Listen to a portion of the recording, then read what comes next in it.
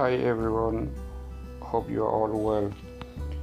I quickly explain in French the subject I intend to share with you, but I want to make a small reminder in English. In reality, I'm talking about the fate of deceased persons' bank account, what happened to it, how do they get their money back. The opening of blocked account is conditional on the settlement of the deceased state. Inheritance proceeding must be initiated and rendered by a competent court, which approve the minute of the family council, which appoint the administrator of the state's assets, who has the onerous responsibility of representing his or her brother and sister on behalf of the state. If the deceased left a will, the account is managed in accordance with the testamentary provision. That's all there is to it, which is why it's always important to be with a lawyer in such proceeding to better safeguard your interests. Also, you can just see around all our country in Africa, you can just look how the problem of inheritance in Africa. So when it's not well organized, it's just become the mistake. So I'm opening for question in French, in English. I know my version in English was very short, but I will try to improve and we see how to manage it. So I will be back very soon in a new episode. So take care of you. Ciao.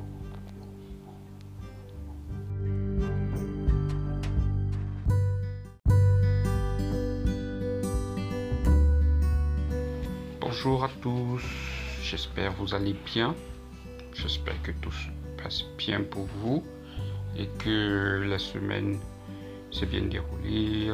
Certainement vous avez eu à atteindre vos objectifs, vous devez vous féliciter. Si vous n'avez pas pu atteindre vos objectifs, je pense qu'il ne faudrait pas baisser les bras et voir dans quelle mesure la semaine d'après vous vous releverez avec la même énergie, la même motivation. Ceci étant, moi, mon objectif en fin de semaine, c'était de vous produire, je veux dire, dans ce nouvel épisode de podcast, parler d'un sujet. En fait, j'étais en train de travailler sur un autre sujet, mais celui-ci m'est revenu parce que j'ai constaté que plusieurs personnes, justement en ce qui concerne les successions, plusieurs personnes ne savaient pas trop à quel sens se vouer dès lors qu'ils avaient un membre de leur famille qui était décédé et qui, par exemple, avait des avoirs, notamment des avoirs financiers auprès des différents établissements financiers. Donc quelqu'un qui a un compte bancaire et puis il par exemple son père il a eu un compte bancaire, il ne sait pas trop quoi faire et par la suite parfois le compte reste bloqué au niveau de la banque et sans preneur. Donc je voulais échanger avec vous uniquement sur ce petit aspect là que j'ai jugé important et qui pourrait certainement aider plusieurs personnes. Dans de meilleurs délais, j'inviterai à ce podcast un ami, un confrère, qui pourra également vous entretenir. Je souhaite ainsi pouvoir diversifier les différents sujets sur lesquels on pourra échanger, on pourra, je veux dire quoi, vous présenter par exemple le profil d'un avocat, son profil de carrière, comment il a fait pour devenir avocat, si ça peut motiver plus d'une personne à épouser ce métier noble. Franchement, ce serait intéressant. Et aussi toujours et encore sur des questions de droit. Alors, comme j'étais en train de vous expliquer par rapport le décès et la banque en fait, le décès et la banque. Vous savez, lorsque quelqu'un décède, on traverse la phase du deuil, oui, on traverse la phase du deuil, mais après, il faut revenir à la réalité. Faudrait pas laisser le patrimoine dépérir uniquement parce que la personne est décédée ou bien vous étiez énervé avec la personne. Non, mais il faut pas, par exemple, laisser... Il y a des personnes mal intentionnées qui peuvent fabriquer des faux documents. Oui, ça existe. Nous sommes en Afrique, nous le savons. Ça existe. Qui peuvent fabriquer des faux documents et pouvoir entrer en possession de certains documents. Vous allez prendre l'exemple de certaines personnes qui modifient des dispositions testamentaires.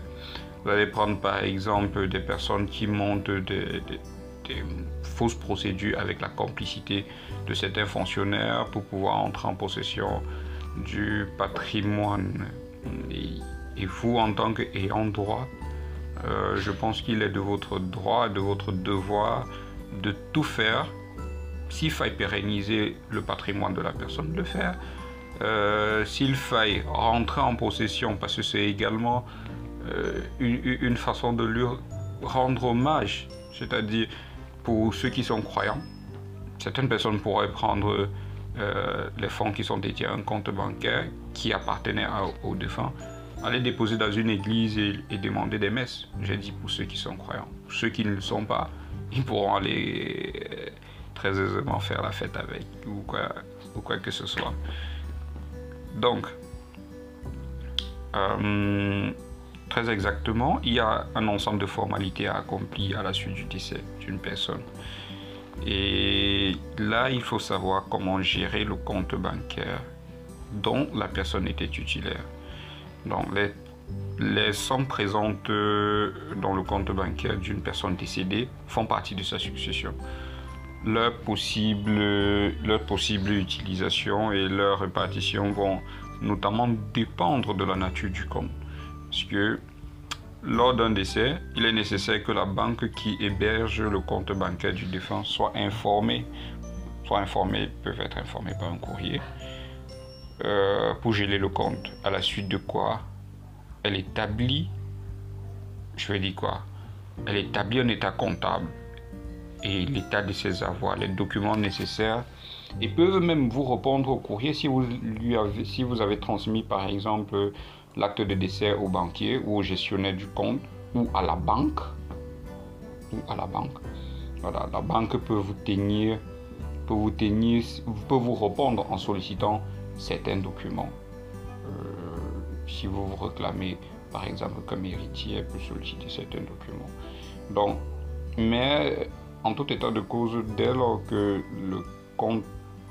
qu'une personne est décédée, le compte bancaire est directement bloqué.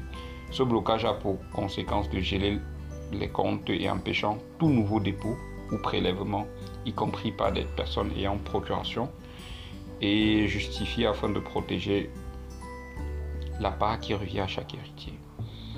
Je réitère, nous sommes en Afrique, un homme peut avoir plusieurs épouses, ou bien il peut avoir une épouse légitime et avoir d'autres enfants.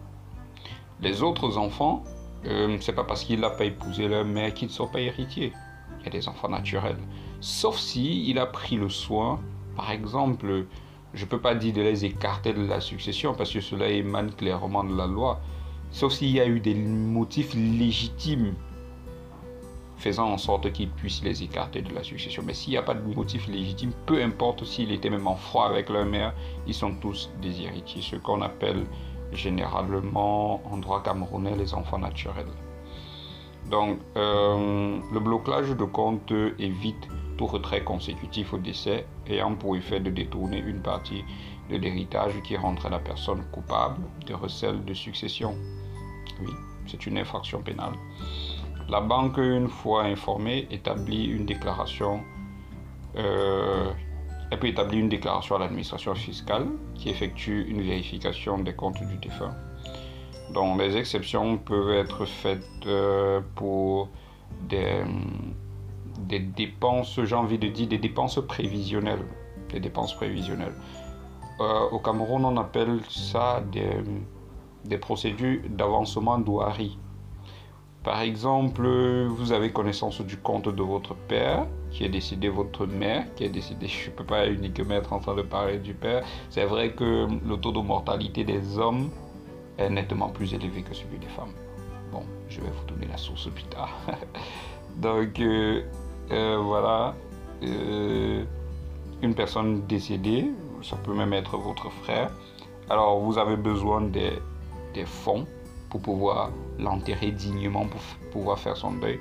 Vous sollicitez du tribunal de Séan, vous sollicitez du tribunal du ressort où la banque se trouve, une ordonnance une ordonnance du juge des requêtes, afin que la banque puisse vous délivrer momentanément un certain montant. Vous voyez, ce montant doit être proportionnel au montant qui est dans le compte. Vous voyez, quand je parle de proportionnalité, je ne veux pas dire que ça doit être voilà, un montant très élevé, un montant raisonnable. Ailleurs, par exemple, en France, ça ne peut pas dépasser les 5 000 euros. S'il a peut-être 40 000 euros dans son compte, je dis n'importe quoi, ça ne peut pas dépasser les 5 000 euros. Là, ce sont des procédures d'avancement douanier. On vous remet les fonds à charge pour vous d'aller, par exemple, préparer les obsèques en attendant que la succession soit liquidée et que le compte soit peut-être transféré à l'administrateur des biens ou bien que le compte soit désormais dévolu à la succession. Oui. Donc la notification, comme je disais plus haut, la notification du décès peut être transmise soit par un proche, au moyen d'un certificat de décès, soit directement, même par le notaire en charge de la succession. Vous savez, il y a certaines personnes nettement avisées qui préfèrent déposer toute leur volonté auprès d'un notaire. Et c'est vrai, il y a un contexte de corruption absolue où une personne peut même arriver jusqu'à corrompre le notaire afin qu'il puisse distraire comme ça la succession d'une personne. Ce n'est pas normal.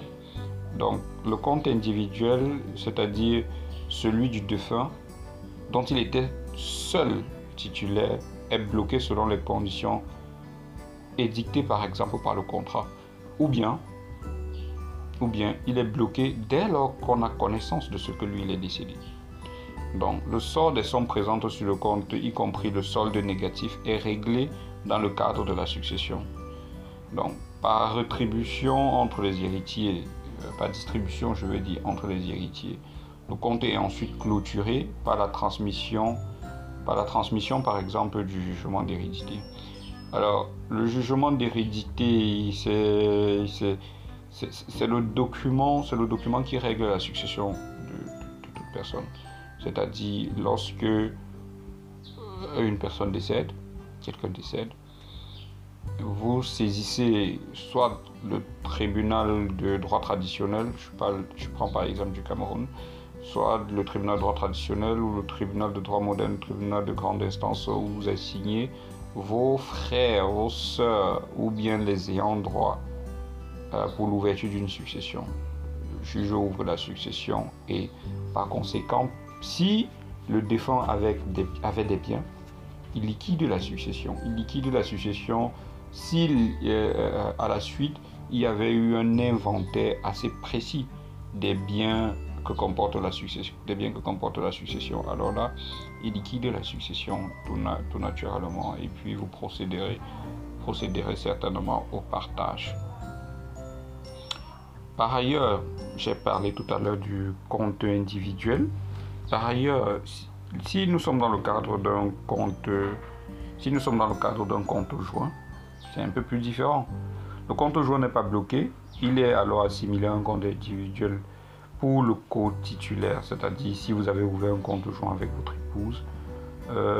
épouse pourra désormais utiliser toujours le même compte, même si vous êtes décédé. Elle pourra utiliser, mais ne peut pas retirer jusqu'à un certain seuil, un certain montant, parce que l'autre partie, je veux dire, appartient à la succession. Même si elle-même elle fera partie de la succession, mais elle ne peut pas toucher ce montant-là. Donc, ce sont des petits détails assez importants sur lesquels il faudrait discuter avec un avocat, il faudrait discuter avec le gestionnaire du compte afin de mieux le comprendre et mieux le cerner, afin d'éviter également certaines erreurs qui pourraient, par exemple, bloquer définitivement, bon, pas bloquer définitivement le compte et vous entraîner dans d'énormes procédures inutiles. Vous voyez. Donc, enfin, il y a également les comptes en indivision, c'est-à-dire les comptes collectifs, puisque les opérations réalisées doivent être approuvées par l'ensemble des co-titulaires. Lors du décès de l'un d'eux, la banque bloque le compte et le sort des sommes ou non présentes est réglé dans le cadre, donc toujours le cadre de la succession. Donc, si le défunt possédait aussi un coffre-fort, ce dernier est aussi bloqué. L'ouverture se fait en présence des héritiers et est conditionnée à ce qu'ils justifient la qualité d'héritier. La qualité d'héritier ne pouvant se justifier que par la production d'un jugement d'hérédité.